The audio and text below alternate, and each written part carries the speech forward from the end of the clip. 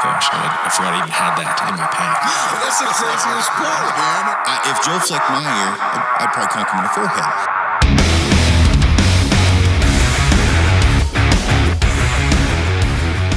It's Tuesday, everyone, and Frank and I are joined with a very good friend and special guest, Dr. Abby Lara, who just told us everything we're supposed to say behind that, but I can't remember.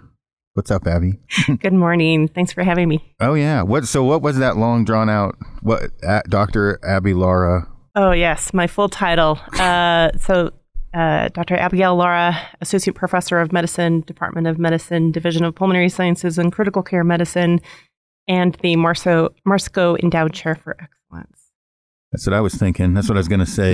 We were trying to memorize that, but... Yeah, there's two other titles if you want me to add to throw them in there, might as well. Yeah, so I co-direct the Office of Professional Excellence for the School of Medicine, and I am also a medical director for health equity for our healthcare system. Gotcha. So you've actually been at school longer than Frank's probably been alive. Sadly, yes. So little context here, I guess. Abby is Jody, Jody's wife. Jody is the Big Sexy, which I didn't name. That was not my nickname. Who attends all of the TAC shows with Dana, and actually is taking those over now that Dana's heading over to Black Rifle. So that's how we got to know Abby. And then, Frank, I was on a hunt. You did a podcast with Abby a couple years ago about altitude sickness. Yeah. And I actually haven't listened to that one. But so today we were going to talk more about health and wellness and some of the issues I've been facing and how Abby has helped me out with that. Why are you laughing? Because you have a guest on and you haven't even listened to her previous podcast. Well, you know how many podcasts we do? At least I'm not like live, like, oh, that was a great podcast. I learned so much. It was very informative, yeah. She basically told us, Jody and I, because Jody had a similar issue that I did, and you told us how dumb we were and how to fix it. Actually, that's kind of a good point, like where people... There's certain things that get highlighted like altitude sickness and other things that aren't highlighted as much as they probably should be, which are some of the issues that you've been helping me with. And so I don't get altitude sickness, so I didn't listen to the podcast because I've never had an issue with it. But other podcasts that like sleep is something you've been helping me, work on, is trying to get more, a little bit more sleep, because I probably... for, I don't know, Frank, since you've known me, 3 to 4 hours, and then we've got it up to now about 6 hours, and it's getting better. But you have been someone that I've been able to open up to a little bit more with different issues I've had, and sleep being one of them. And so I thought it'd be a good idea, with the amount of people that have messaged me, which is an ungodly amount because I think they feel comfortable. It's a message of whether it be sleep or anger issues or stress, things that we've brought up on the podcast. One thing that I had brought up a few different times is, having a quick a fuse or a temper that you've been helping me with, and the amount of people that have messaged back like, hey, what are you doing? Do you have any, I have these problems. And I'm like, well, I'm not a doctor. I just pretend to be one on a podcast. So maybe we should get the real deal on and talk about all these things. So that's why Abby's on here. And we like her. Well, I like you guys too. So happy to be and here. She smells good. But she wouldn't hug me again. I was hoping it'd help my smell. Deodorant and showers can help. I have there's your first tip of the day. So informational. By the way, this is sponsored by Gillette. Isn't that an deodorant? I think that's a shaving cream. Shit. Mm-hmm. What's a deodorant? Old Spice? That's what you have. Old Spice, Dove, Brute, all sorts of stuff out there. It's pronounced wrong on this podcast. Doc Spartan. They make a natural deodorant. So anyway, so the first, I don't know, I probably contacted you, 6 months ago about sleep? Was that maybe somewhere in there? About that time frame. Mm-hmm. So I know you probably can't, quantify, obviously everybody's body is different and some people need more than others, but my biggest issue is like, I haven't had any issues not sleeping that I can see, but I'm, there's obviously, I sleep more, I have more energy, pretty simple stuff, but the long-term effect of when I'm getting into my mid 40s now, 50s and 60s. I don't want to keel over from stress. So that's one of the first things we talked about was me working on sleep. So how many people would you say, and I guess your title doesn't have to do with, you're not a sleep expert, but you're knowledgeable in it. Yep. So that's a great point. So pulmonary and critical care specialist is, as part of my training, I do a lot of sleep training, but I am not a board certified specialist in sleep. That being said, I have a good proportion of my patients that I do take care of that we talk about sleep. So I have lots of experience. Gotcha. Well, so actually, does that mean we can send Luke down to you to get rid of his sleep apnea and all that crap? Because he sounds like he's dying when he's sleeping. It's it sounds like my Great Pyrenees times 2. It's loud. I'm happy to see Luke as a patient. Yeah, if you think I was bad.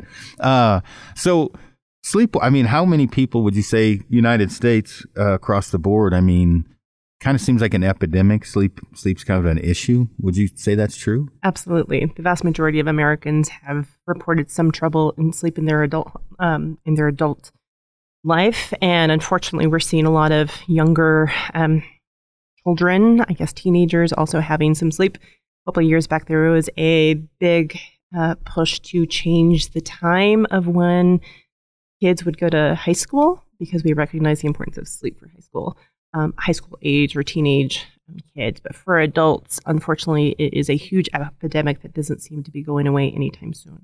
I think that's like cultural. People are working more than they probably ever have. And then, as we talked about before we started this, blue light, everyone's got a phone in their hand most of the day, sitting at a computer all day, stuff like that.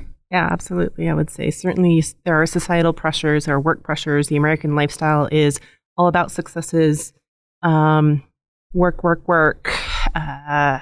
do as much as you can, because we build our successes, unfortunately, on material things. And so we are very focused as a society on finances, unfortunately.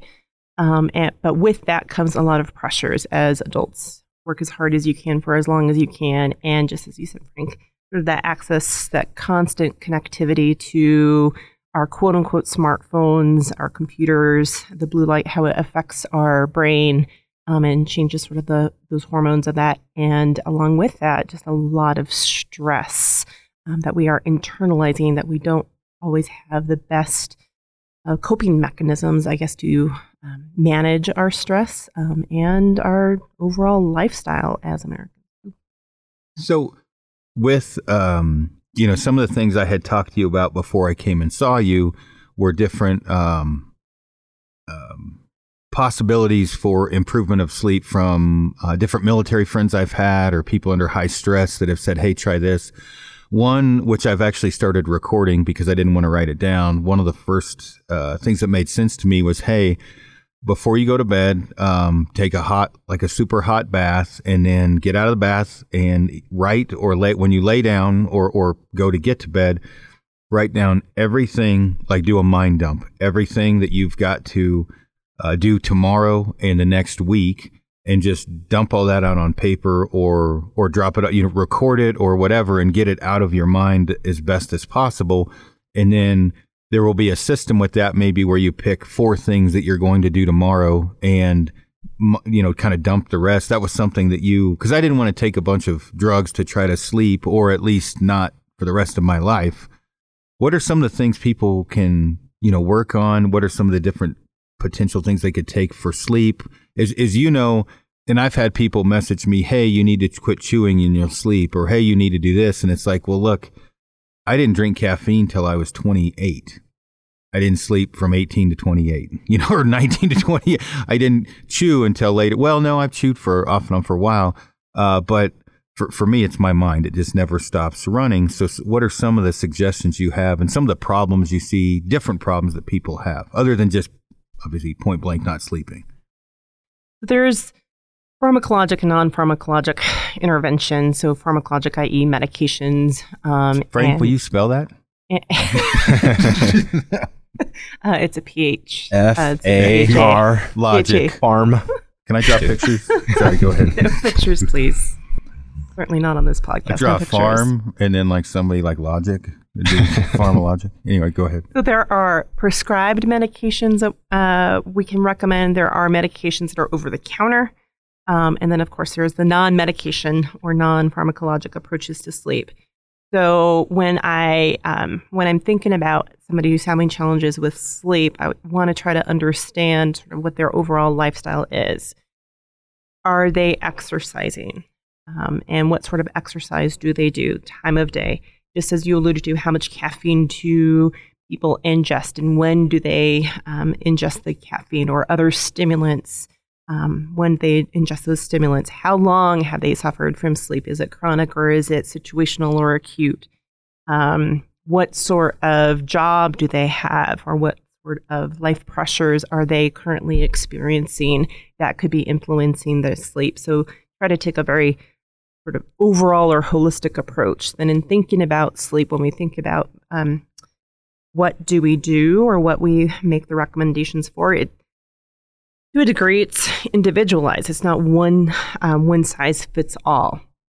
So for you, Erin, you didn't want to start with pharmacologic approaches, and you had a lot of different experiences. And so there is, to start with what you mentioned, that sort of brain dump. I hear time and again people are unable to shut off their brains at night, and they just continuously think about their next day or their day at work, et cetera. And so 5 fingers of whiskey and some gummies will definitely slow mine down. So to get to that point, because I think it's important, you're absolutely right. It will slow down your brain. It will relax you. 5 fingers of whiskey. What is that, dude? 12 ounces? It's a lot. Anyway, we'll talk about that in a quarter of an Nalgene. Alcohol does slow down your brain. It does relax you. It's a muscle relaxant, so it will allow you to go to sleep easier. But it actually has a paradoxical effect or a reverse effect. It wakes you up in the middle of the night, so it'll actually stimulate your brain and so wake you up. So that's why you throw in the gummies. You take the alcohol to fall asleep, and then the gummies keep you asleep. Yes, just so that your listeners are aware, in the state of Colorado, marijuana is legal. But I do not, I cannot endorse that as a first start for treatment. That was Mike Hearn. Mm-hmm. Got to blame him on those. Oh, Hearn. Yeah. All right. So doing strategies to try to shut down your brain, so sort of offload your brain. So writing down your week, preparing for your week on Sunday, or the night before, writing down things that are highly stressful. Yes, that could be one strategy that people have used. Other strategies that you alluded to, taking a hot bath. So what does hot bath do? So it's a couple of things. Number one, it relaxes you. It does, it's vasodilation, so it relaxes you, relaxes your muscles. Then as you get out of the hot bath, your body temperature decreases. And when your body temperature decreases, your brain hormones change. And so you're able to fall asleep quicker because you are more relaxed. So, have you been taking baths? Bubble baths. Lavender scented. So, what about like sauna and stuff? Does that have anything to do? Would that be another option? Yeah, so saunas and hot tubs, sort of similar idea. It raises your body temperature. If you do it at night, raises your body temperature, relaxes you. Then when you get out, when you're getting ready for bed, it decreases your body temperature, sets you up for sleep.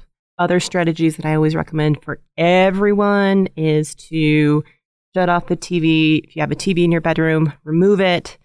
No access to your computer, no access to your phone, a minimum of 2 hours before bedtime, because it decreases a stimulus to your brain and decreases the blue light effects on your brain.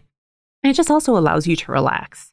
If you wake up in the middle of the night, and this is something that happens quite a bit to people, is that if you have your phone next to your bed, next to your pillow, on your nightstand, leave it there. If you wake up at 2 o'clock in the morning, you shouldn't be grabbing your phone to see what your email is.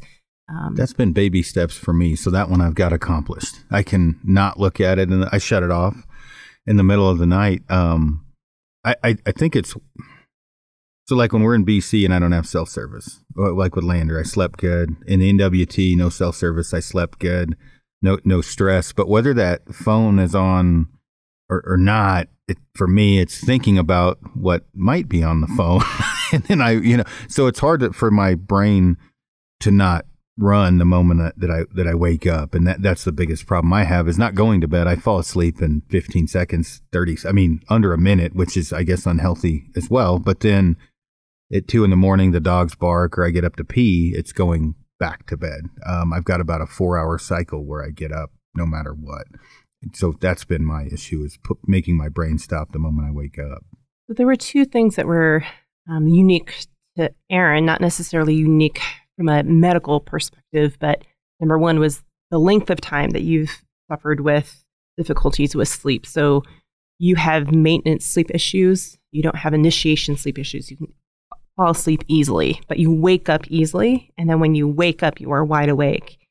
The second aspect that is unique to you, Aaron, as an individual is your commitment to education and access to providing that education to quite literally anyone who asks you a question. And you were always available, and similar to Frank and similar to, that's part of the mission of Kifaru is to provide education to those who are interested in hunting and backcountry lifestyles. And so having that constant access and having that, what I would say is a pressure, if you will, to provide that access to education.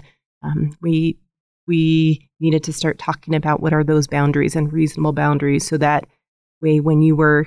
I was far into the unreasonable boundary section. In fact, she had a few beers in her and I wouldn't get off my phone and you kept stabbing me in the side with your fingernail and I'm like, no, I can't not answer these. And you're like, why? And they would back up or build up and then I would stress about that. It's not a great cycle by any stretch. So just to clarify, it wasn't beer. What was it? White wine? It was no laws. Rosé, sparkling rosé. It's summertime. She's a classy woman. Yeah. I am a classy woman. We were at TAC, but I think the more we've hung out, the more you're probably stressed out about how I am handling my own personal lifestyle. Because on the phone, it wasn't a Q&A. I just get about a question a minute throughout the day, or every 2 to 5 minutes every minute to 5 minutes I get a question. And it was 8:00 at night, and I'm on the phone answering questions, and you were like, just put it down. And I'm like, well, then I'll never get caught up tomorrow. And so it's that decision of, do I just not answer and get behind and leave it alone? And hopefully at a certain point we'll have enough info on the KifaruCast YouTube page that I can just say quickly, or if Mackenzie helps me out, check out the KifaruCast YouTube page where I'm not answering what headlamp someone should buy or what, whatever. I think it's just uncommon for someone of your stature, I suppose, I guess you'd say, to engage everyone. I think once a lot of people get to a certain point, they stop engaging or giving people that access. So I think you're kind of a unique example. Yeah. Well, now I feel obligated, right? Like, what I've talked about this. It's hard for me to not... and definitely I have been painted as an a-hole by some, probably rightfully so. But overall, I feel obligated to help people because, as you don't get a lot of help or good help at times where I feel Frank and I give good help, good advice. And usually people are sponsored or have a dog in the fight where Frank and I just give good info out there's no monetary gain from it. The problem at this point, the bigger I'm getting, the more of a monster it's become. And then I feel obligated and it's hard to shut it off. And so between that and work and, and quite honestly, just hunting, I get excited about our deer hunt. So the other night I couldn't sleep because I'm thinking of all these different approaches and things I need to work on and gear. And I'm like, I don't even pack but 2 days before we leave. You're worse than I am. What am I worried about? We do this for a living. There's nothing to stress over. This is one thing I'm good at. But it's still making my mind run. Well, I think that's an important point, though. That's excitement. You are excited about the idea of going on a muley deer hunt. There is a difference between staying up in the middle of the night. We're going to make a T-shirt for you that says Muley Deer. I like that. She's always called it a Muley Deer. That's good. I really have. That's it's a good. Muley Deer. Yeah. It's a Muley Deer. They're so big. And so there's a difference between being excited about your muley hunt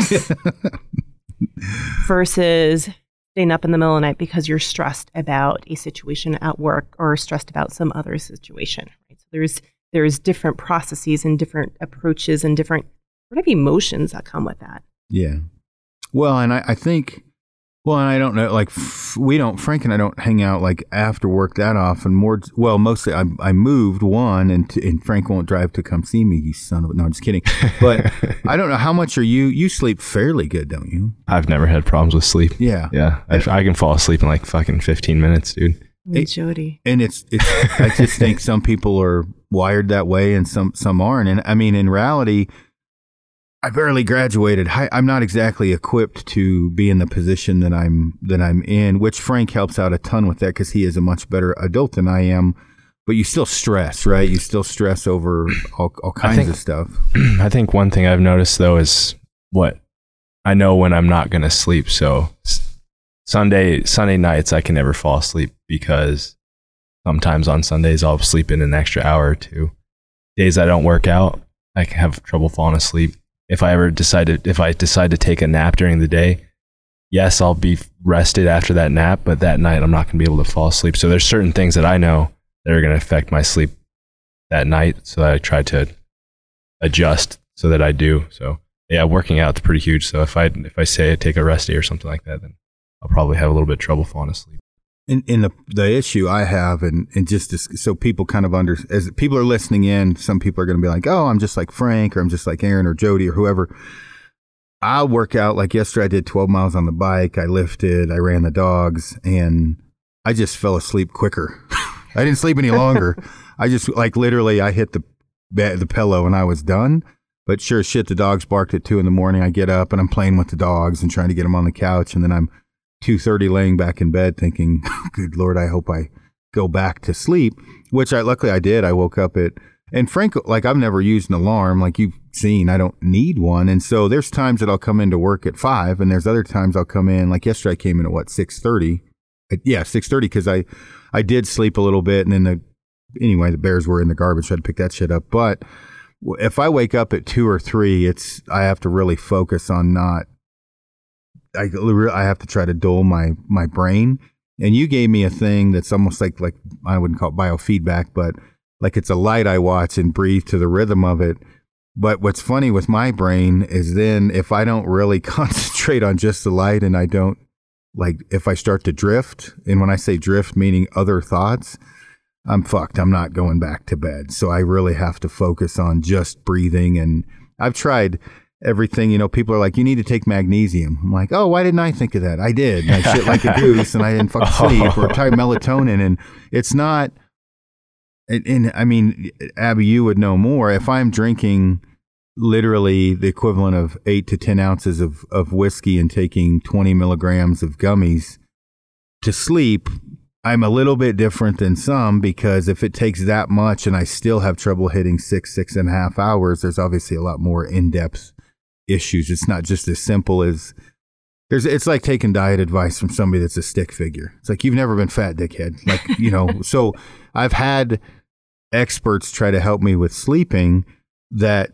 have no issue with sleeping. And I'm like, well, you're not understanding the problem here. If it was that simple, I'd be sleeping, you fucking dickhead. I understand the concept of what you're saying, but my brain doesn't work that way. And it's hard to, what you're doing. I mean, obviously I've opened up to you a lot, helping kind of reinvent the wheel with me, but it's still, it's difficult. And I have a ton of people that message me about sleep. And I'm like, look, I'm all fucked up. How am I supposed to help you? I can tell you what people tell me to do, but I'm not exactly executing it. I'm trying. So I guess a couple of things. So the current recommendations for the amount of sleep that people should get for a quote unquote healthy lifestyle is anywhere from 7 to 8 hours on average. That's not to say that, Frank, you need 7 hours versus Aaron, who needs 12 hours. everyone is going to be able to function at a different level. So the average amount is 7 hours, but it's the quality of sleep. So I know people who only sleep 4 hours, but their quality of sleep is fantastic and they're able to function at a really high level. Frank, you raised a really important point. You have great insight and body awareness. You know when you're not going to be, you know the things that are going to affect your sleep, so you will adjust. Nerd. That's really important. That's self-awareness. Aaron, say it with me. I'm aware that I'm just not going to sleep is the problem. I'm very aware I never sleep. But that's also a really important point. The reason why I gave you that light, it is biofeedback because you were so aware and you were hyper aware and hyper focused that at 2:30 in the morning, and this happens, I will certainly say we've talked about this. I've had trouble sleeping for the majority of my adult life as well, but in the middle of the night when you're waking up and your brain cannot shut off, it's focusing on something so that it doesn't allow your brain to drift into thoughts and ideas. So for people who are interested, it is a light that it's a blue light, looks at that shines on the ceiling, and it sort of fades in size and intensity, and you are supposed to parallel your breathing pattern to that, but you focus on the light, you focus on belly breathing, and it does relax you. All sorts of body. See, you're yawning. See, it's actually listening to me describing it. It works, Aaron. Works. Oh, that's funny. So gone. It's helpful in that fashion, but being hyper focused on being awake in the middle of the night can actually cause you not to go back to sleep. Yeah, that's happening. All of the above. Like, Amy laughs because every night I'm like, man, hopefully I get some good sleep tonight. And like literally, it's like Groundhog's Day. I say it, and she laughs because I hardly ever get. I've slept 7 hours probably twice in the last 5 years. I would say, and normally it's between 5 and 6.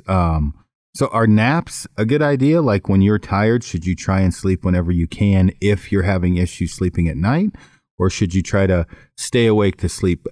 But because I've started to nap, so I'm like, okay, if I can get sleep, I'm going to take it where I can get it. Even if we're on the mountain, like a lot of times midday, if I'm tired, I'll go get in the shade and try to rack out for 30, 40 minutes and at least help my body recover. I've had people tell me that's a bad idea because you won't sleep as good at night. And I'm like, well, I don't sleep worth the fuck at night anyway. That makes no sense. Like if I'm only sleeping no matter what, 4 to 6 hours, whether I nap or not, why wouldn't I nap? So what's your advice, I guess, on that? Yeah, so I guess I would say it depends. For Frank, he's able to sleep throughout the night. He knows that if he takes a nap, he's going to have more difficulty sleep. For you, if you're not sleeping sufficient and in-depth enough sleep for you to feel rested, I'm all for people to take naps, particularly if they're not going to be functioning well, either at your job or whatever responsibilities you have. But it's the length of time that you're sleeping or you're napping that's important. So the quote-unquote cat nap, 20 to 30 minutes, that's the optimal amount of time that you should nap. Anything more than that, you are going to affect your sleep cycle at night. Gotcha. And that's it. Every now and then I'll be zoinked enough and maybe, we'll handle something at work that was a stress off my shoulders and I'll sleep for an hour. That doesn't happen very often, but usually it's about 30 minutes, sometimes less. But it doesn't affect my sleep. It's equally shitty. I mean, it doesn't really affect it at night, but I do know, to me, it seems like 6 hours and I'm pretty good to go. Like if I get 6 hours solid of sleep, I'm pretty good. If I hit 7, I'm almost tired the next day. Mm-hmm. And I don't know why that is, but the few times I've slept 7 hours, I was kind of groggy the next day. Why is that? Just body's not used to it? Your body isn't used to it. And your sort of sweet spot for effectiveness for sleep is 6 hours. Yeah. And so if you sleep too much, there's the changes in hormones, I guess, in your brain and how you function and how you wake up can be affected. It's not good. It's not bad. It just is. And so everyone has their own, as I said, sort of own sweet spot for the amount of sleep that they need to get. Not necessarily the length of time, but it's the quality of sleep. Most people do wake up at least once, if not twice at night for a variety of different reasons. And if you were to wear a smart watch that has those sleep functions, you can actually see the number of times you wake up. They're not as high quality as if you would get a sleep study, like it sounds like Luke probably needs to come in and have a sleep study done. Yeah. Which is a quick segue into something else. When you meet with a healthcare professional, there are sort of stress-related reasons why people don't sleep, chronicity, but there's also medical reasons why people don't sleep. And sleep apneas are a medical reason. They're medical syndromes why people don't sleep or sleep well. So obstructive sleep apnea, central sleep apnea, et cetera, et cetera. And so those are important to have people evaluated for, and there can be interventions. The sleep quality that we're talking about, or sleep issues that we're talking about here, are more related to the stressors that most people will experience in everyday life. Gotcha. So, talking with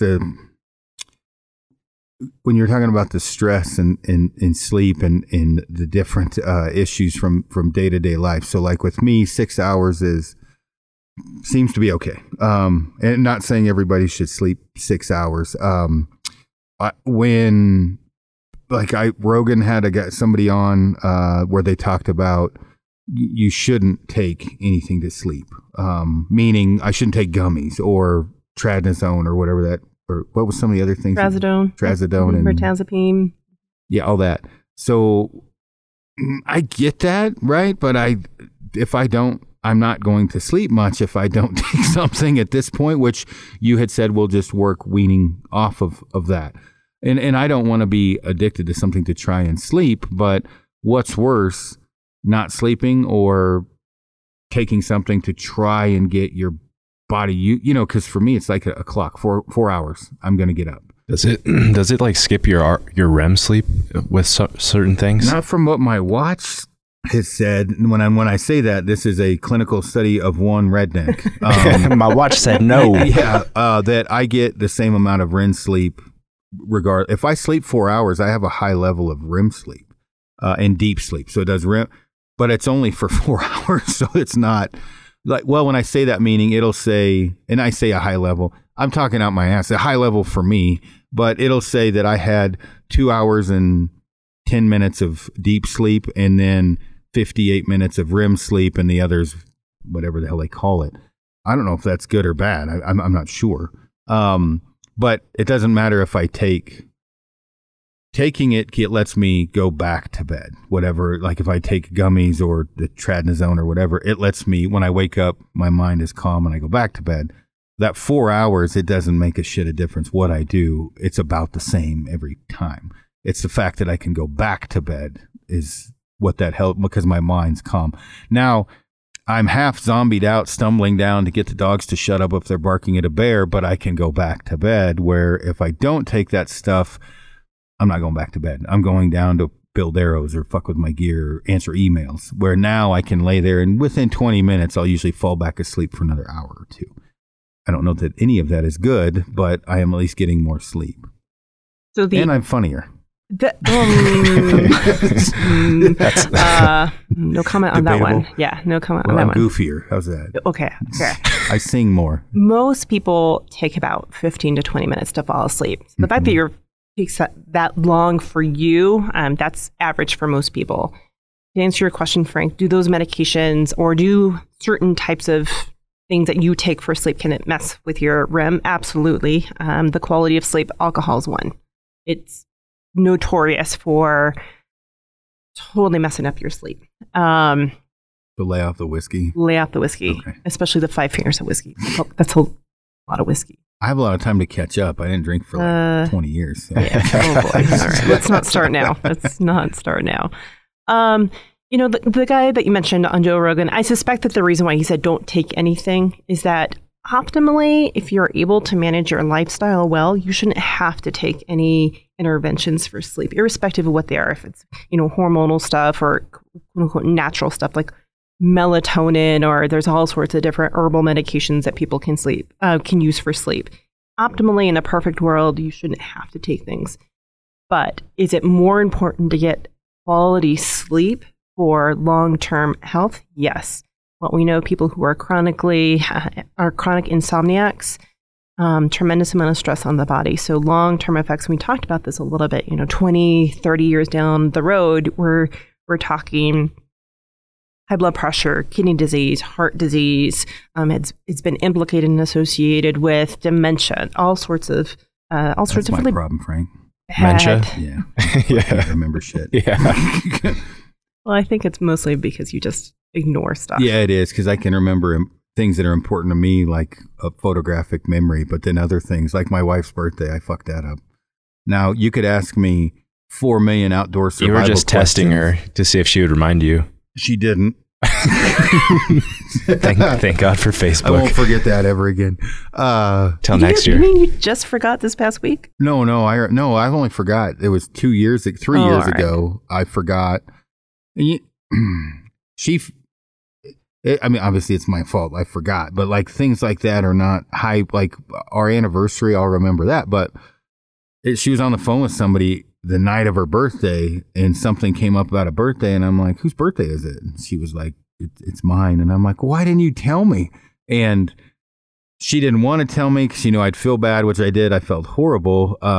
So she waited right before you were going to go to bed, and then you couldn't fucking sleep. Yeah, that's all her fault.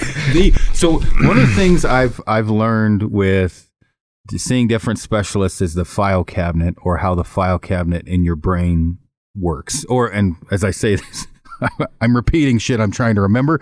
But when people get PTSD, which I don't have, but the bad things are filed up front, and you're working on refiling your system, whether that be sleep, that may be, or getting bad things out of your mind or whatever. Am I explaining this worth of shit? Well, my filing cabinet's fucked up. And so there are things I can repeat: a movie, a song, the RE factor of explosives. But then there's other things, because of how my filing cabinet works, that are filed way in the fucking back. And there's other things that are important to me that are filed up front. What we found, which we'll change over in a minute, one of the reasons I have a bit of an anger problem at times is my filing cabinet. And we'll talk about that in a minute. But do you want to explain how the filing cabinet system works? That's what was explained to me by a neuropsychologist, was the filing cabinet system of the brain. Yeah, so it's a really interesting analogy. So when you think about a filing cabinet, right? So maybe the way that I don't use them personally. Your filing cabinet. Again, something I think we've talked about: organization. Yeah. For you, and boundaries for sleep. Yeah. Yeah, organization, calendaring things. Remember that conversation? Okay. So the filing cabinet. Check. The filing cabinet, basically, the analogy is, what are your life experiences? Mm-hmm. Right? So what are your life experiences that you have had? What is your life lived? Things that you've experienced that are impactful to you, whether or not you know them front of mind, they are impactful, and they are placed into an ordering system or a filing cabinet system. So like when I saw Frank naked with a bowl of Jell-O, that got filed up front. What? That got filed up front. That must have been one of your weird gummy dreams. I'm just kidding. This is an example. Hypothetical. Sorry, go ahead. This conversation's going downhill fast.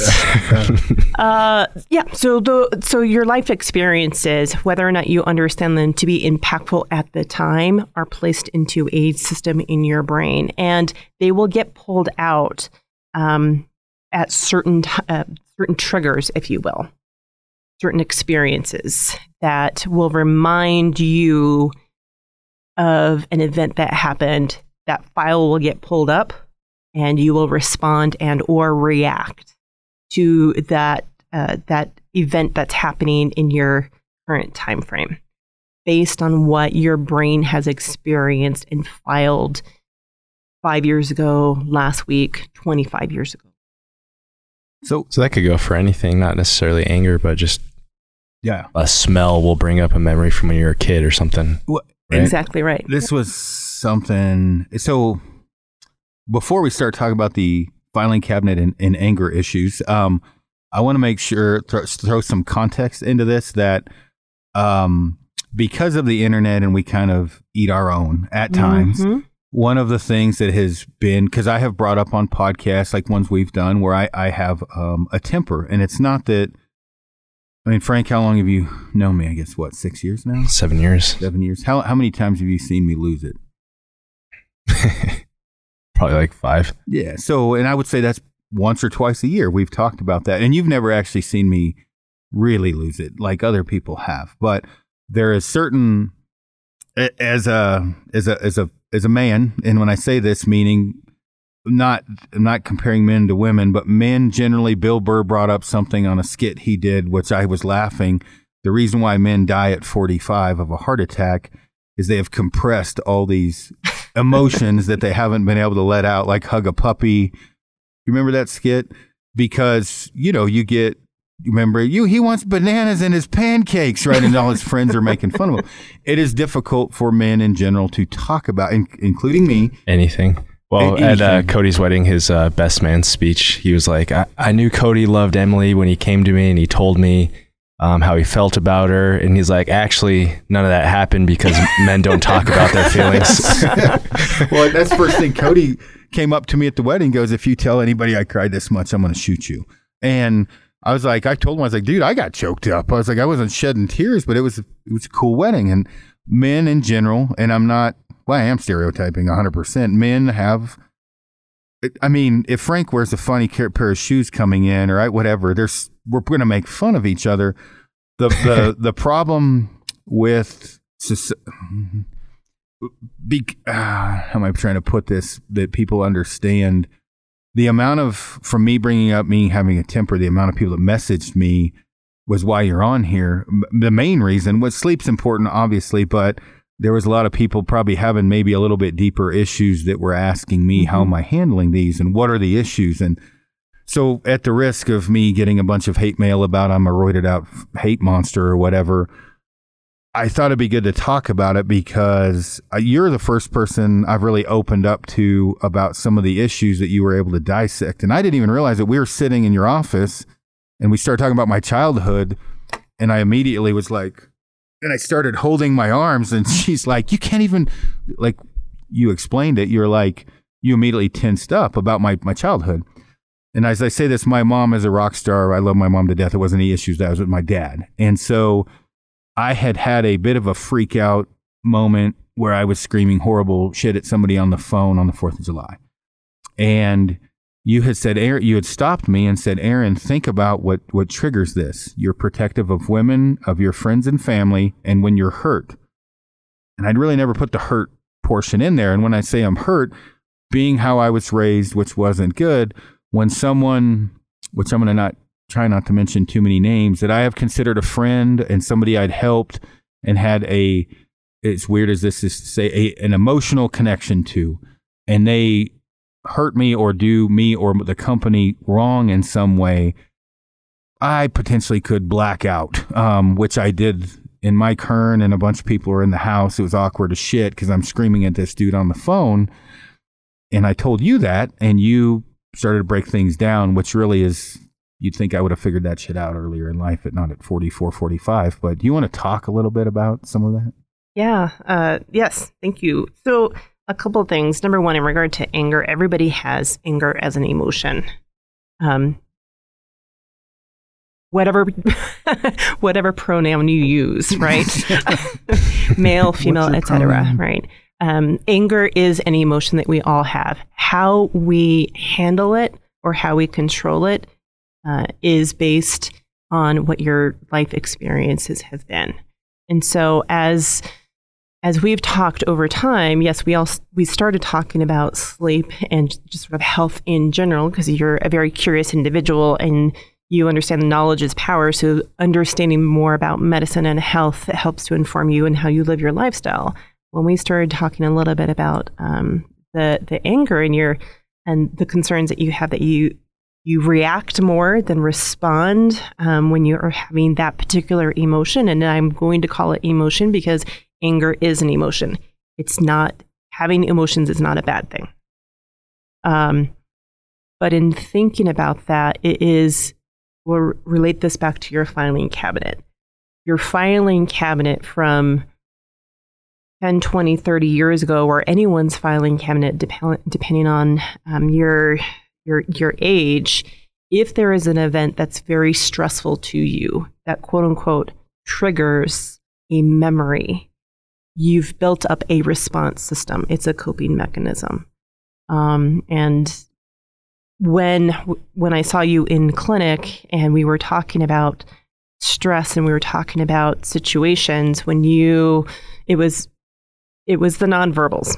Mm-hmm. So yes, your body language, your arms crossed your chest, and you were grabbing your forearms so tightly that when you released, you left imprints on your forearms. Mm-hmm. So that to me was a nonverbal of there is an emotional response. You might not remember what memory it was. You might not know what memory it was that triggered that response, but it was there. And to acknowledge that was, I think, really, really important. Everyone has those sort of... It was weird because it was a huge... Talking about it was like... the risk of getting a bunch of memes about... I got choked up talking, and I was telling Amy this because, like, when we were talking about it, I had never really opened up, and so I don't know how well I hit it, but I was like, okay, there's some deep-seated shit going on here, because in my mind, as I'm telling you, like, hey, this happened when I was younger, and I'm like, obviously, maybe like a boiling pot ready to roll over, that I hadn't let the lid off for a long time, and so I didn't even realize I was squeezing. She's like, look at you, you're tense. And I'm like, yeah, you're right. And so then I kind of had opened up a little bit more. And to put context into this so people understand, and please understand, the only reason why we're talking about this is I do want people to hopefully take something from this. And if you're in a position like this, to help you, because it's helped me a lot, and we just kind of got going, was... There was a guy, and he's a good friend, and he literally was just at my house day before yesterday after all this happened. This is a guy that I've done a lot of favors for. He was somebody I considered a friend. I talked to him many times, helped him out with hunting spots, and he had done a few things that I did not take very well, which were what I took as a threat to the company, disrespect to me, and the way I looked at it was, you're going to call me about what bootlaces to buy or what headlamp, but you're not going to call me for this other stuff. And some of it was taken out of context, and we should have communicated better. But the bottom line, I lost it, right? I mean, I got super, because I'm very defensive of the company, and you were like, well, did that hurt you? You're asking me these questions, which is, as you can imagine, awkward. You're more fucking awkward about this shit than I am. You're not very good at talking about your feelings either, meaning Frank. You just don't have the anger behind it. But she's asking me these questions, and I was like, yeah, I guess it hurt me like that. Yes, that, as weird as that is to say, and we've had other people here that have screwed us that I will say violently would react in the wrong situation because it hurt me. And you brought up my childhood, which I never really, one of the reasons I'm so defensive of kids and women was my childhood. How to control that? You're like, you need to get a safe word. And I'm like peanut butter or what? You're like, it's got to be one syllable. And when you're about to lose it, because I do, this is going to sound horrible talking about this, I do black out. I cannot really remember. Now, this doesn't happen weekly, right? This is once a year or something. This will happen. I can't really remember. Frank's smiling. What are you thinking, Frank? I'm smiling. I'm listening. Well, I'm going to throw a couple other stories in so people... I was at Rocky Mountain Specialty Gear with our friend, a guy that had screwed us over, and the guy is in Rocky Mountain, and I see he's there, and I have the wherewithal that I'm going to lose it. And so I leave, and I'm on the way out. He goes and says, hey, I'd like to hash things out with you. And I said, there's nothing to hash out. Do not.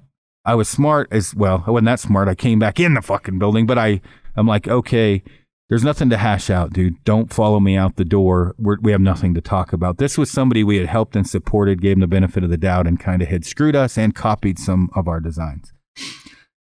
Make it out to the truck. I put my bow in the back, and I'm tapping my head on the window, not like violently, but I'm like, get in the truck, just get in the truck. And I fucking couldn't get it in the truck. And I flew back in, and I felt, well, you heard about this, but I felt, Tom Clum has never seen me anything but positive and happy. And that poor fucker was standing there, and I lose it on this guy at a level. I'm glad he just didn't do anything back. And Tom is like looking for something to hit me with, because it had bothered me that much with that guy, and I'd never been able, I just thought I was defensive of the company, but you had the protection and things like that of my childhood that I had to deal with. well, I'm like, look, Abby, I'm like 3 words away from manslaughter. Like, we have got to work on this to where I can at least control it. And I have had Rex Wolfman. Rex, I hope you don't mind me bringing your name up. He had messaged me and has the same exact issue I do. And he said, man, when I lose it, I can't even remember what happened. And my first response before I started talking to you, I'm like, dude, me having this ability to block anything out will keep you alive in certain situations. I mean, it is it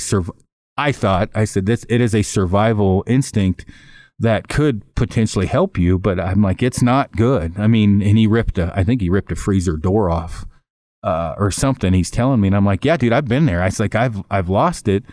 No, I've never, obviously, I'm very defensive of women and kids. It's not like it's directed at, like, when it happens, I literally black out. And that was my biggest issue was, no offense, Frank. Frank's probably not going to be able to stop me, or even potentially Frank and Jody. Luke might be able to stop me, or if you hit me with something. But when I lose it that bad, it happened once with somebody that was with Amy driving. But anyway, and it was one of those deals. I was so worried about Amy, I lost it. And I'm like, okay, in the position I'm in with the company, and I really need to get my head wrapped around this, and you're helping me with that. So, well, do you have anything else you want to dive into on that? Yeah, I guess a couple of things.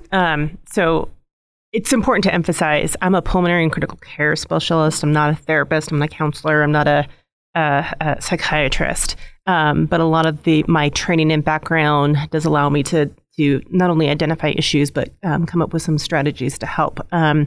There's, I won't go on the list of other training that I've done that helps to inform some of the advice that I've given you, some of the strategies that you can utilize. And one thing that I recognized about you, Aaron, and I also recognize about, Jody very early on, and a lot of Jody's friends, is there is an element of trust and loyalty that is built upon experiences with each other. And so to get, because I do want to touch upon that safe word, because I think it's important. You have that recognition of when you're going to lose your temper. And so the idea of a safe word is you needed to share that safe word with people that you trusted. And it is a signal to them to get you. No, it's one syllable. We had this conversation. To get you out of that situation or to distract you in some way. Because if they get to a point where they need to physically intervene, it's too late. So that's the thought process behind the safe word. The second aspect of, in regard to people blacking out, it's a defense mechanism that your brain creates. So that way you don't remember highly stressful situations. So I read a lot about that after you talked about it, and one was blocking out my childhood. And that made sense from what you had told me was, as a kid, there's certain, at the risk of my mom screaming at me, Dad was an alcoholic, and when he drank, he was quite violent. And, from a young age, him drinking and driving and a lot of other crazy shit that that was my defense mechanism was that, or built up or whatever, was the ability to, I guess, go to a numb area, avoid. And I say this, please, people listening in, keep in mind, we're talking about this so people having issues. I don't, Abby is the one helping me. I appreciate people messaging me with different remedies, but this is to help people. If they need to talk, by all means, message me or whatever else. But one of the things that was interesting, because this is the world we live in, was I'm roided out. That was one of the comical things. And I'm like, technically, I was much worse when I didn't get on TRT, because was one of the things Jessica brought up. My levels are off because my testosterone was low from head injuries. And that makes it worse. You sleep less and your chemical levels are off, and you're obviously more grouchy when you're not sleeping. And so the TRT actually helped because my levels are back to normal now. But the way the world is, which I can we eat our own. So nobody's going to want to talk about this shit. Us doing this podcast, as you can probably imagine, I'm going to get all kinds of weird there'll be memes of me and a roid monster, whatever. But the reality is once or twice a year, I lose it. And I have told, as you've probably heard people, the one guy that used to come in the morning, get free shit and then screwed us over. I said, dude, when you see me on the street, walk away. That's not a threat. I might black out and break your fucking arm. So please don't come in a year, then tell me you feel bad about screwing me over, because I'm very well aware of what could potentially happen. As I say that, it's not very easy for guys to talk about any of that. Well, I think it's because, so it's a couple of things. You sort of alluded to it earlier. There is a certain presumed phenotype of the genders, right? Males, you're tough.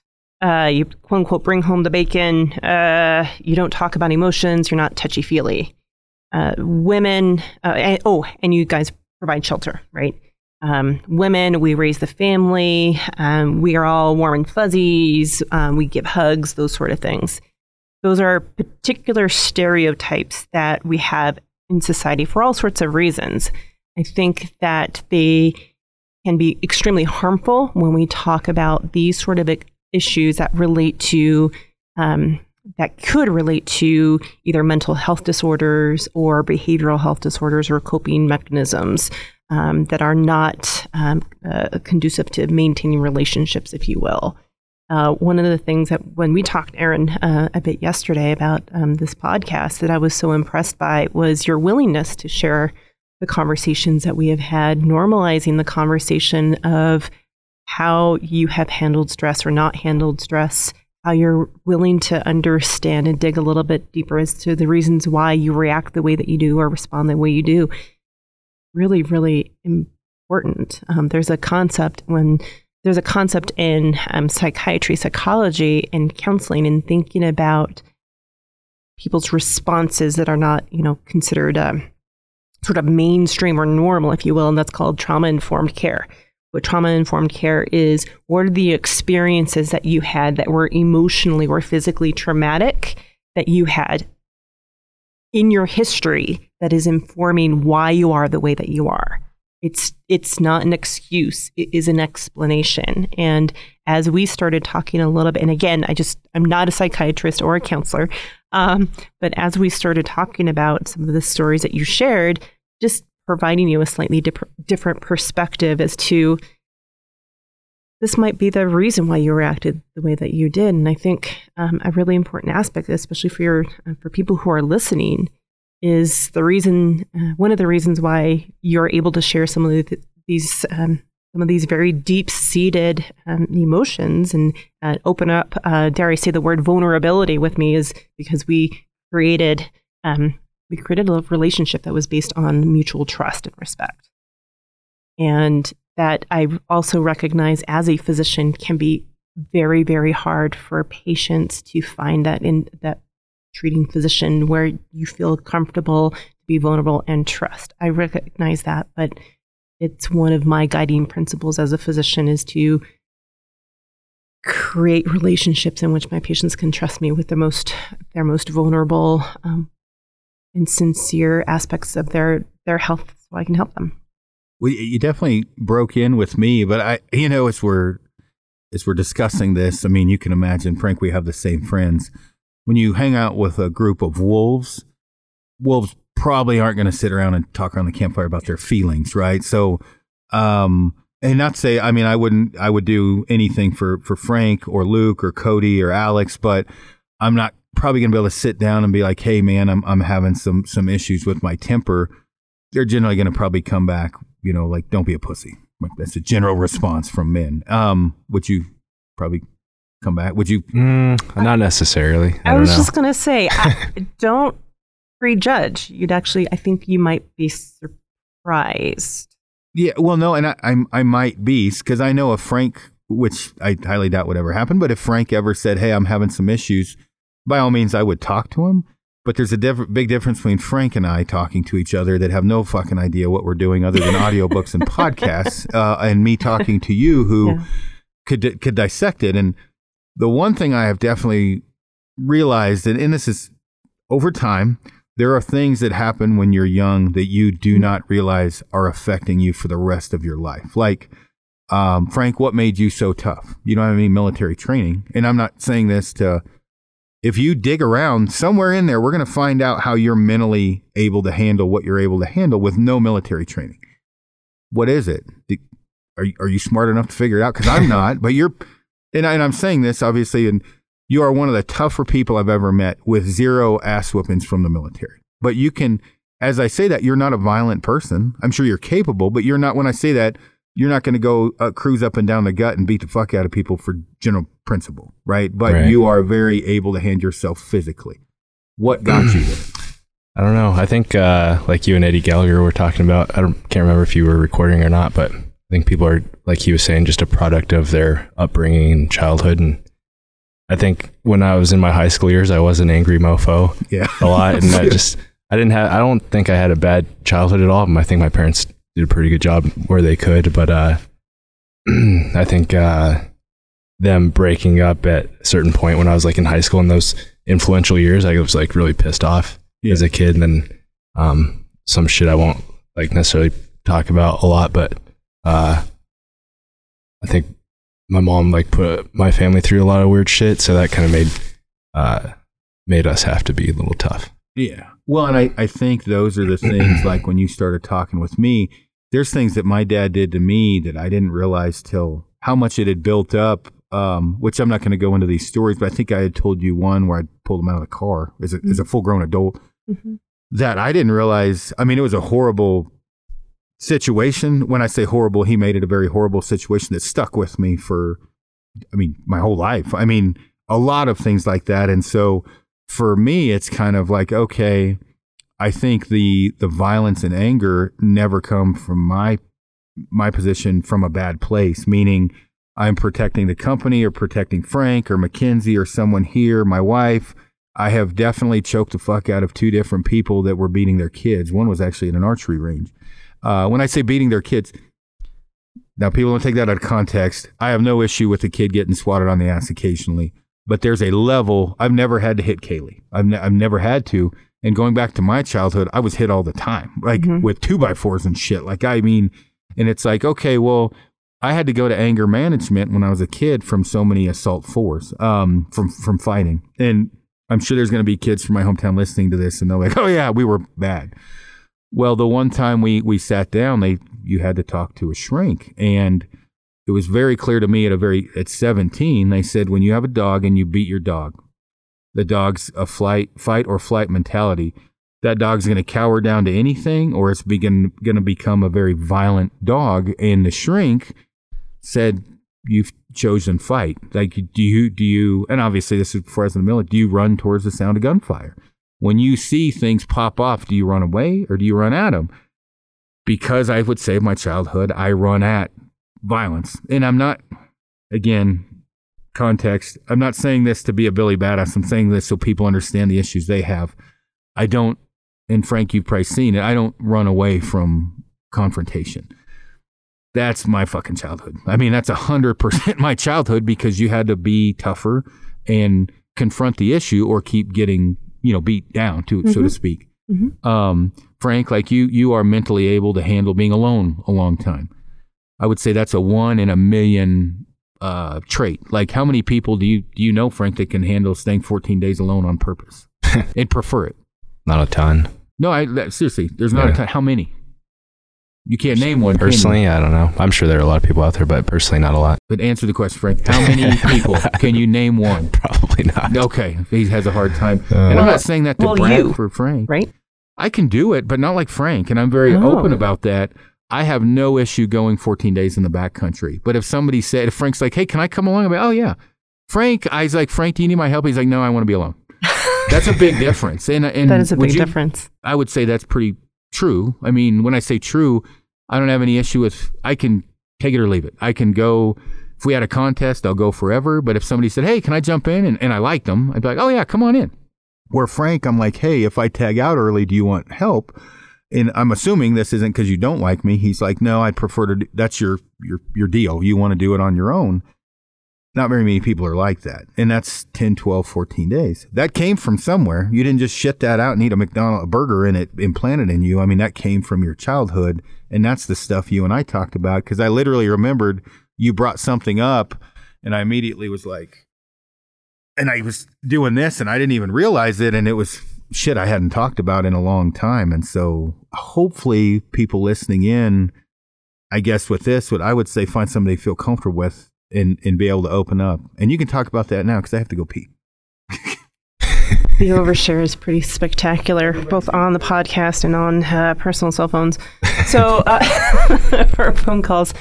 So again, just to emphasize the fact that Aaron and Frank, you guys are both willing to talk about these things is so important, because we haven't normalized the conversations of mental health. And I'm not saying that Aaron has a mental health disorder or that mental health disorders are rampant.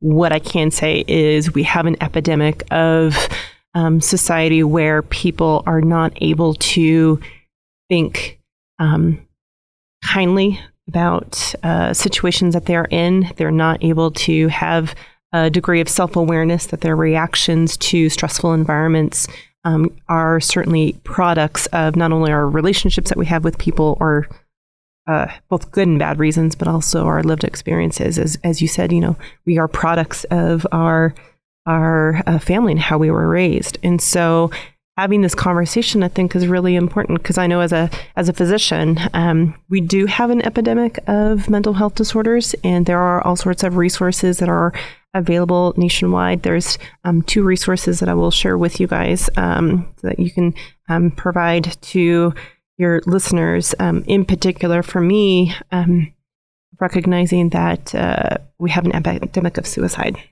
right now, both in military and ex-military and the general population. So I want to share that information. But I think it's just important to begin having these conversations, finding somebody that you feel comfortable with, finding somebody that you trust.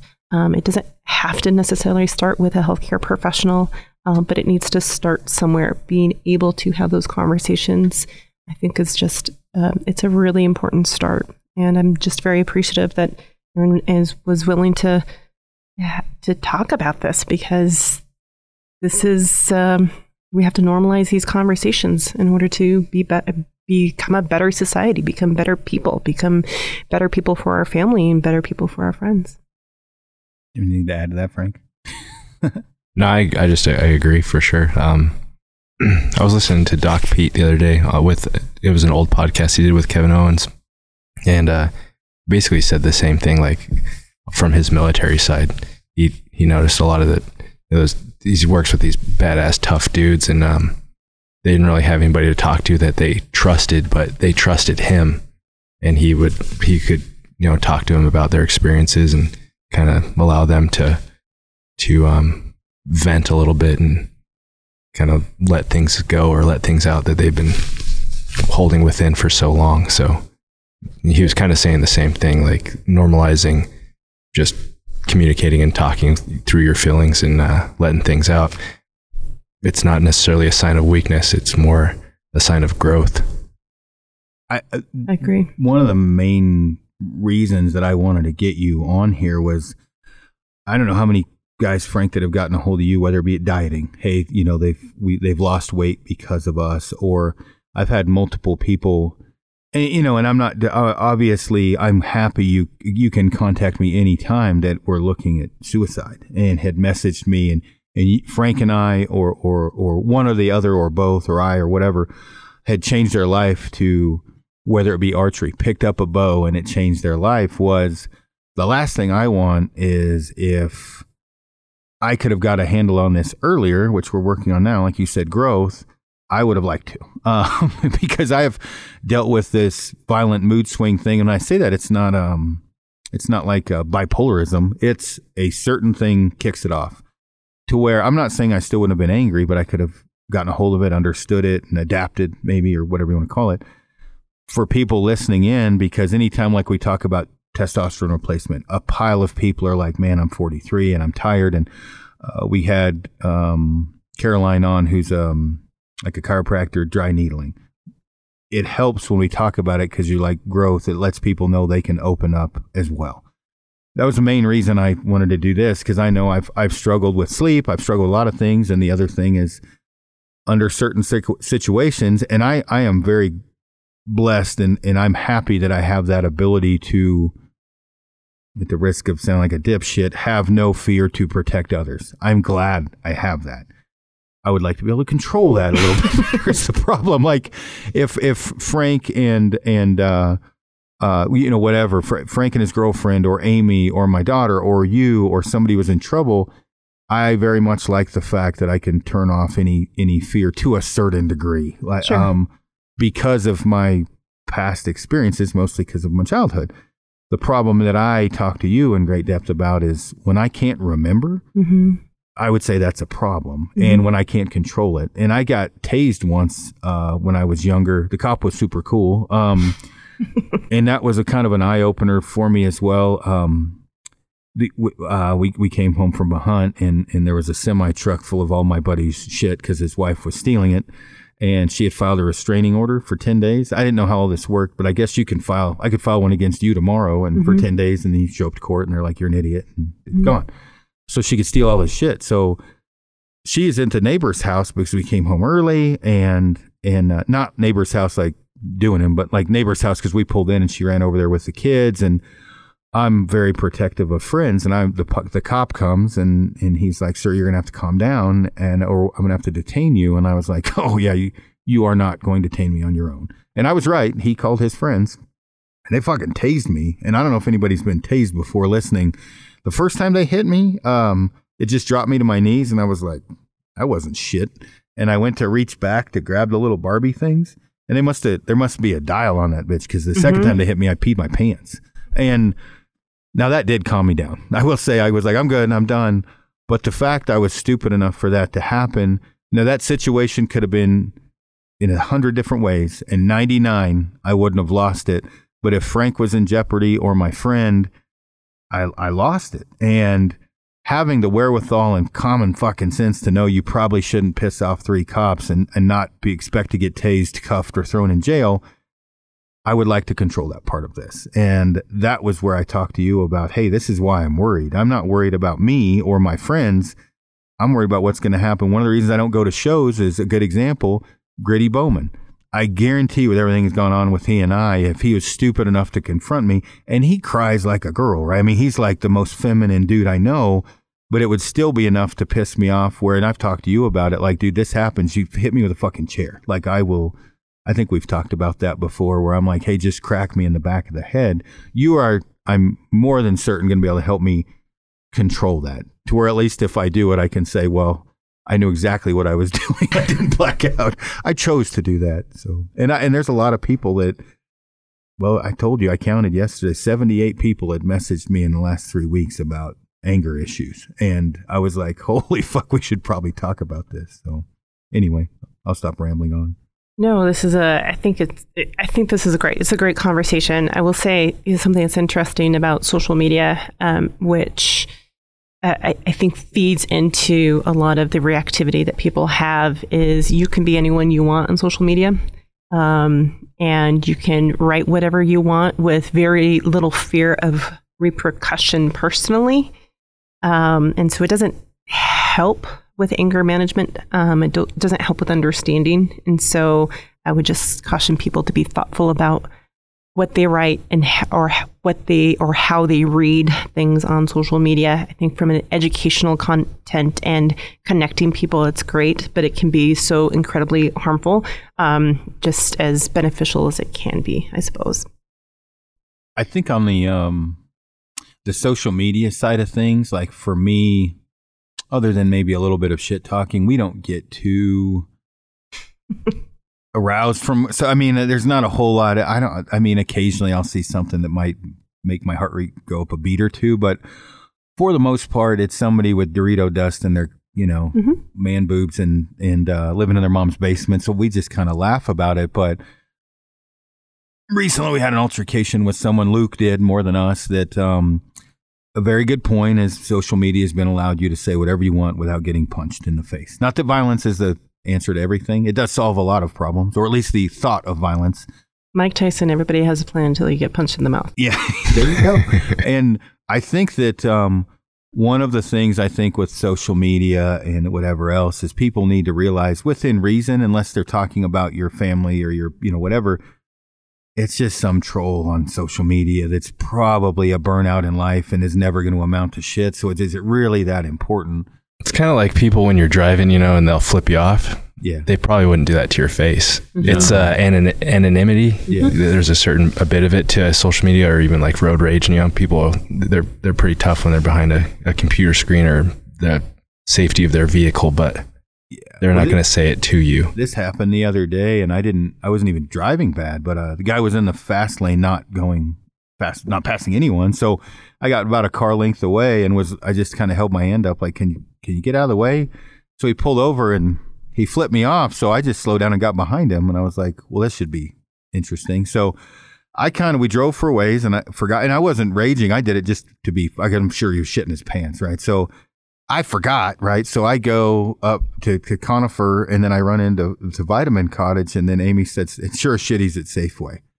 And he's like, he's freaking out. Are you following me? I'm like, no, I'm supposed to buy chicken for my wife. And I'm laughing because he's exactly this guy could not beat up Kaylee's younger sister, right? Like he's literally, and I'm like, and I asked him, I was like, dude, what possessed you to flip off a 220-pound dude in a Ford Raptor while you're in a Honda Accord and obviously equipped to handle a keyboard? Would you do that to, and I asked, it's like, would you do that to my face? And because I'm laughing. I'm like, dude, you are so weak. It's not even worth even yelling at you. Like, this is comical. But again, you're in the safety of your vehicle. Same with on a phone. People can say whatever they want or on the internet. But when you're standing in front of someone, and I'm not talking about debate, like I don't mind with debating, but there's some horrible things that are said online that are like, wow, I can't imagine you would ever say that to someone to their face, which it doesn't really have anything to do with what we're talking about. But to a certain degree, it does, I guess. It does. And it does for a couple of reasons. Number one, it's, I think people are just forgetting how to relate to each other, right? It's easier to text via communication rather than just picking up the phone. And people are, like I said, people are just forgetting to relate to each other, how to relate to each other because of social media. And also it is a venue that people can be whoever they want. And that can be challenging. And I appreciate social media for what it can be in regard to education and distribution of educational content and developing those relationships. But it is concerning when it's not used for, when it's used to be disruptive or used to be negative. And I think you and Frank have a very good perspective on not taking things seriously on social media, but some others don't. And so it can be impactful, I suppose. No, I with everybody listening in, whether, if anybody ever needs anyone to talk to, keep in mind, I am not a doctor and I'll just chit chat with you. It is good to talk to people sometimes. And it's something that I have neglected to do for obviously years, talking with you or obviously Amy or whatever, but it's difficult, I would say, for men to admit weakness is one. And I say, I'm sure it is. I'm speaking for men because I don't hang around with that many women. Because I'm very much about empowering women. It's just, I've hung around mostly men, so I'm talking about that. It's difficult for men to open up, to communicate, to talk about things for the most part. And I don't know that there's anything, you don't want to be, as a man, like a weakling constantly talking about your feelings, but I think when there's things truly bothering you, it's something that's difficult for men to talk about. I've tried to work on it more and more and more as I've gotten older to, bring up issues or what's going on or communicate, which I think is a good idea. But some people, I think, are so worried. It's like if you shoot a doe and post it online, are you going to get made fun of, right? And they immediately are apologizing for the animal. I think if someone messaged or tried to talk to a friend of theirs because they have whatever the issue may be, I'm quite certain, and you can dive in, most guys are probably going to be worried. Are they going to be made fun of? Are they going to, what's going to be the response? It's going to take a pretty close friend probably to discuss things like that. Yeah. Well, and that goes for anything from marital. I get a lot of messages about, because I've been married 4 times. I have a lot of people message me about divorce and marriage and should they stick with it. And I'm like, look, do you really want to take advice from the dude that's been married 4 times? Like, one of them doesn't really count, but I'm like, well, it's a lot of experiences. well, the one thing I urge people do the opposite of this. Yeah, no kidding. Well, that's, as far as me being a decent parent, I did the opposite of what my dad did. And I turned out to be a fairly good parent. I just did everything different than he did. But the 5 Love Languages, which is comical. I've read that book multiple times. After I got divorced, the first shit.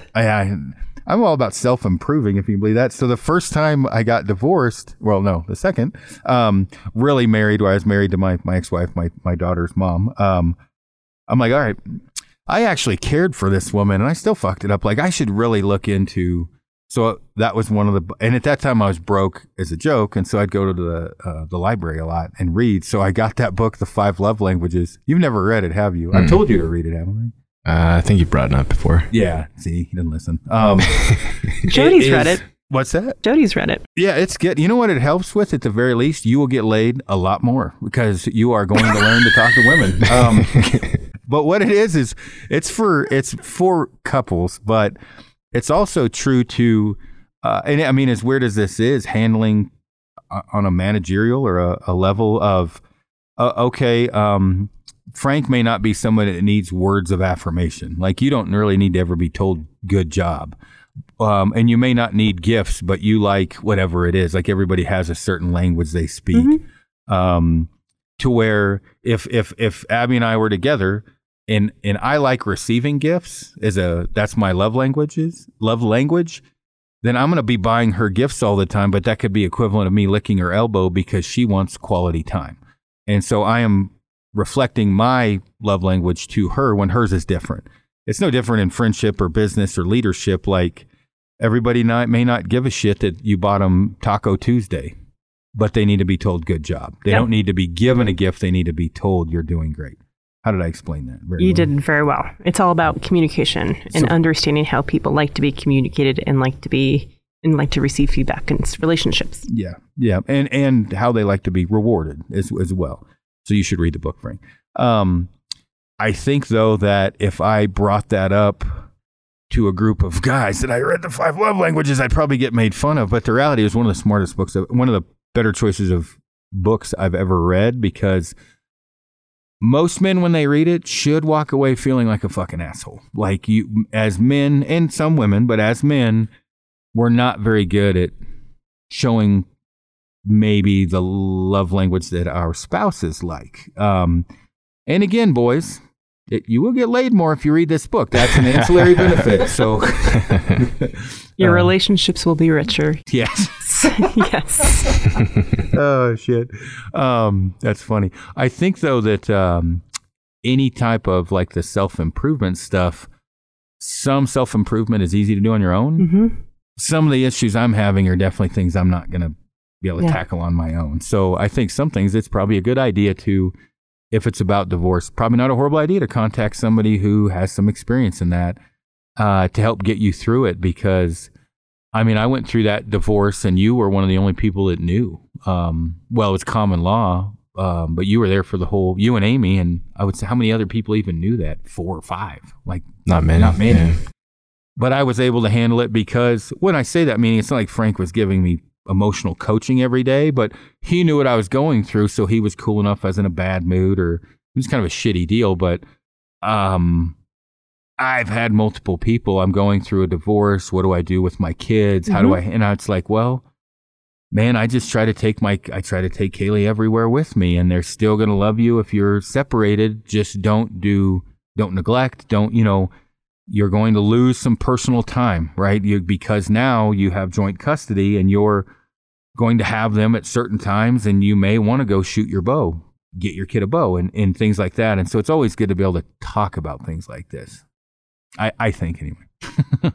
I agree. I think self-improvement starts with having an understanding about yourself, aspects that you want to improve, but there are certain things that you can't do on your own. And so finding those resources, I think, is important. It goes for really anything. It goes for nutrition. It goes for sleep. It goes for, shooting a rifle or shooting, learning, archery. It starts within self-awareness, and then seeking out help and being receptive to getting the help that you need. Well, I'm sure from this Personal podcast, growth. there's going to be some funny memes that come out of it. I'm trying to think. Jerry Shaw will probably be the first one to have some kind of a hugging meme and talk about your feelings. But truly, it's been a huge benefit, obviously, knowing you and you being able to talk to me and working on some of these things. And so if people are having these issues or some issues, whether it be sleep or maybe they get too pissed off at their kid. I get that question a lot of where they get just like raging angry at their kid. And obviously they know that because they're asking me if ever, and I never had that issue, but what would you suggest? Are there any different websites or, what's your feedback for that? Yep. So obviously, speaking from the lens of a physician, reaching out to your primary care. If you don't have a primary care provider, establishing with one would be important. There's a couple of different websites that are available nationwide. So one is www.211.org. That is a nationwide website that can provide access to resources from a variety of different aspects, both mental health, suicide, financial access, and access to healthy lifestyles, i.e. nutrition. There's two other nationwide organizations that I think are important when we talk about mental health, and that's a suicide prevention lifeline. And so it's www.suicidepreventionlifeline.org. The second one is www.veteranscrisisline, so veterans with an S, crisisline.net. For ex-military. And then there are two other local Colorado-specific websites, suicidepreventioncolorado.org and coloradocrisisservices.org. So lots of information.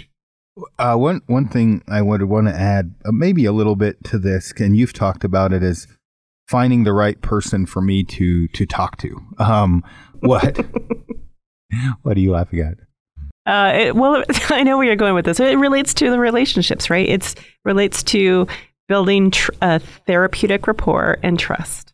So when you had talked about like your family, your primary care provider, mine would be equivalent to talking to Frank's elbow. He's pretty fucking worthless. And when I say that, it'd be like the 400-pound doctor telling you, giving you health advice, right? Like, he's my primary care provider who I've met twice. I'm sure he's a great guy. He was never in construction, never in the military, never in a realm that I find where Frank and I would find at home.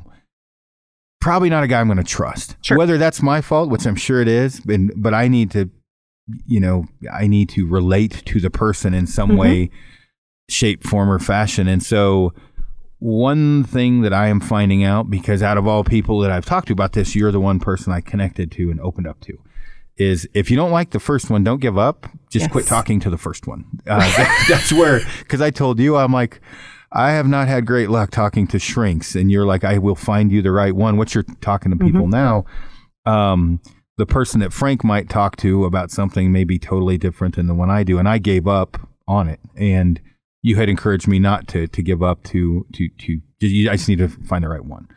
So I would say don't give up, which I did. I totally just said piss on it and because I just didn't talk to the right person. So that is something I would suggest, is finding the right person is very important. Yeah. Yes. If the first healthcare provider, therapist, counselor, physician, nurse practitioner, physicians, et cetera, if there isn't a good rapport, it's not going to be helpful to you. So, but I appreciate it. Don't give up. Seek out, get a referral, seek out somebody else. Frank, do you have anything to add to that? I'd say maybe something I would want to work on myself, and other people could probably do the same, is maybe just checking up on your friends every once in a while. Say, hey, dude, are you doing all right? Because I think that could help a little bit for everybody. And that just goes to the same, like you're saying, like it's kind of weird for maybe our friend group to do that because we're all a bunch of hardened fucking Neanderthals. But I mean, that could go a long way for anybody. You know, you don't know what somebody else is going through unless you ask, right? And it's kind of hard for dudes like us to say, to ask somebody for help. It does not come out very often. Yeah. Will you help me? Checking up on your friends. Yeah. Not a bad idea. You never know, reaching out, having that phone call, getting together, going to the range, etc. You don't know what life you can actually change. Well, and I think just taking your best, which is very difficult in this day and age of, rather than attacking someone because of their point of view, discussing it. Having a discussion about it is very difficult for people. You can't believe in the views of some things that Biden does and something that Trump does. Well, Biden may maybe not be let's say Obama. Some things Obama did and some things Trump did. Because you can't have that discussion and say, yeah, they're probably both right. You know, you know what I mean? Like, there's a guy I talk to just about every morning who voted for someone that I couldn't believe personally, but we have intelligent conversations. No problem. People aren't capable of doing that, usually because it's so extreme, right? And again, like we talked about COVID this morning, and you're a person that is up to date. You're a doctor, right? You know what's going on, and so we're giving you our point of view, and you're like, hey, I'm not telling you have to take the vaccine, but I am going to tell you what I know, which is a normal conversation. You know what I mean? Like, you are informing us. That shit doesn't happen nowadays very often. There is no polite conversation. You can't even talk about footwear without some dickhead chiming in, or camera gear. I thought the outdoor industry was bad. Get on a photography forum. And it's like, guys, it's a lens and a body, a camera body. Is it really worth yelling at each other over? But it happens. And so trying to be more kind to your better man, or to your man, or a better person to your fellow man, should be what we work on. I think to probably, I mean, like I said, you never know whose life you might be changing that day. As I say that, there's a few people I'm not going to be better. I can promise you. But most people I do. I try. Yes, but you're starting with being better to yourself. Yeah. Then that way I don't kill them, and that's important. Well, that is important. Kill them with kindness. Yeah, that's right. Just kidding. What was the safe word that we decided on? Singular, one syllable? I can't even remember, because the first one I thought it was peanut butter, and then you were like, no, it's got to be one syllable. I can't remember what it was, so I'm not very good. Well, actually, when we're on that note about like being kind to you're kind to your fellow man or woman or whatever, I think that in this day and age specifically, that when someone, knowing the full story, knowing, again, like I get a kick out of it anytime, like I brought up on a couple podcasts, I had a temper.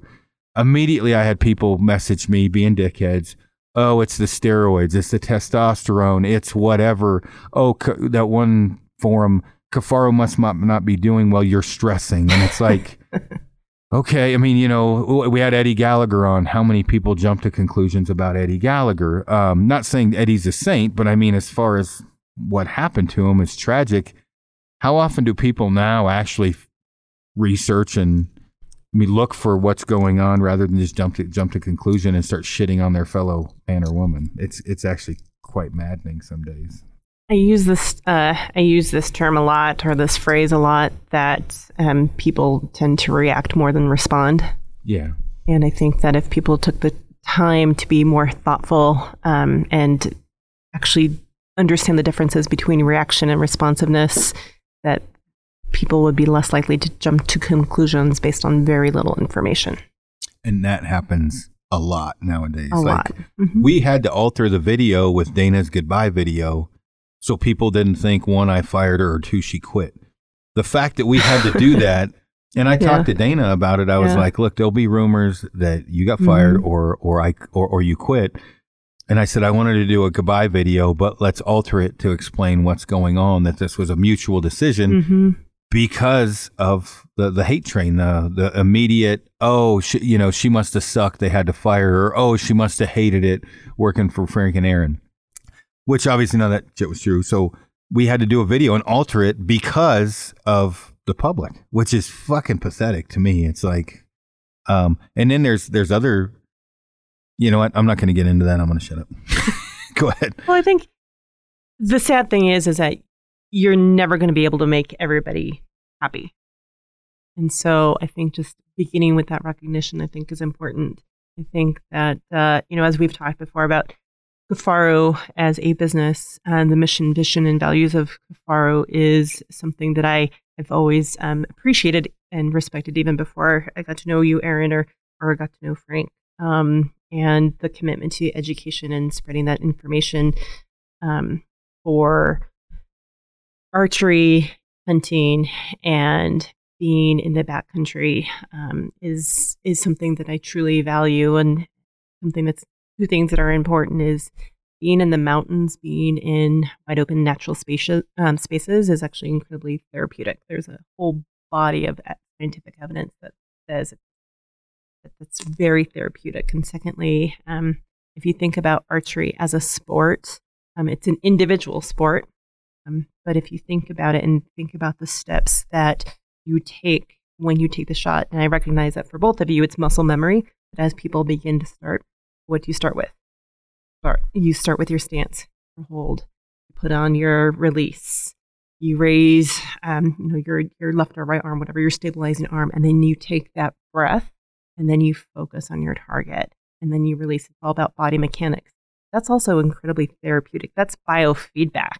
And it's one of the reasons why I've come to love archery so much, because it is biofeedback and therapeutic and stress.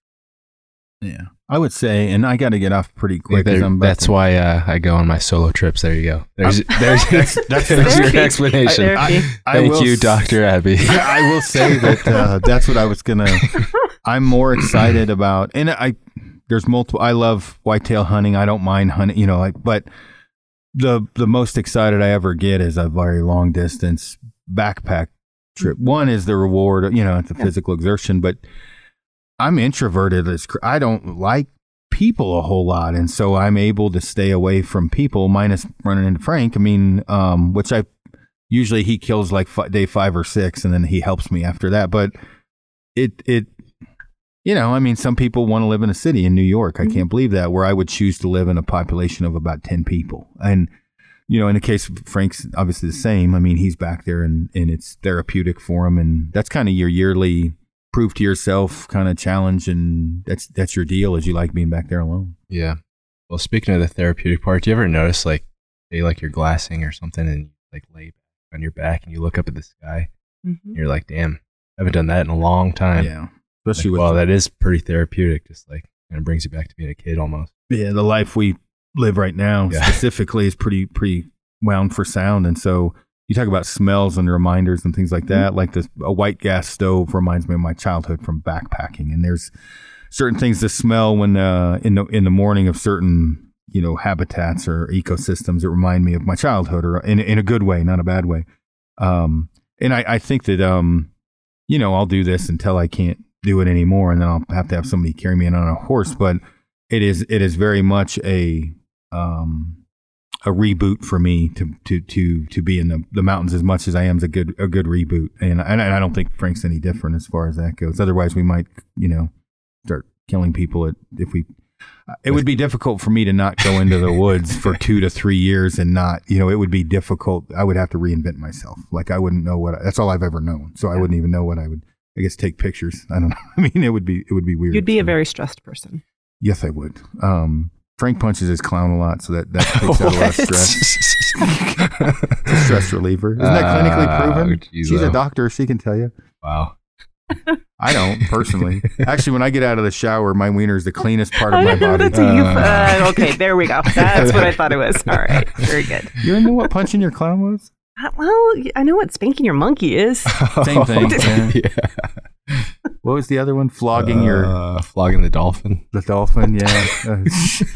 On that note, I got a Ecamm interview website. I got to do an interview here in a minute, so we should hop off. But Abby, I can't thank you enough for coming on, but also just the help that you've given me, and I'm very appreciative, probably more than you know. So thank you so much, and then thanks for dealing with us the last hour and 40 minutes. You're always looking out for us. We appreciate it very much. Of course. Well, this has been a lot of fun, and I appreciate your willingness, both of you, to talk about this and normalizing this conversation. And been a pleasure, and the entertainment that I get from both of you and Luke. I'm going to put Luke in this category. It just makes me smile every day. That's how our relationship got closer. Was Luke stitched me, and she said, "What the fuck are you doing? Why didn't you have me do it?"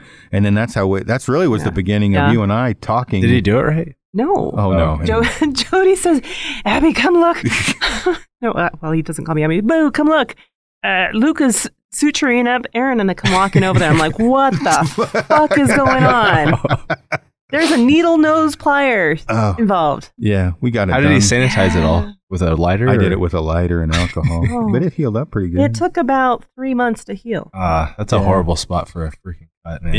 Yeah. So, I'm glad he did stitch me, because then if he wouldn't have, you wouldn't have called me a dumbass, and we wouldn't have become as close as we are. So, see, it was a good thing he stitched me.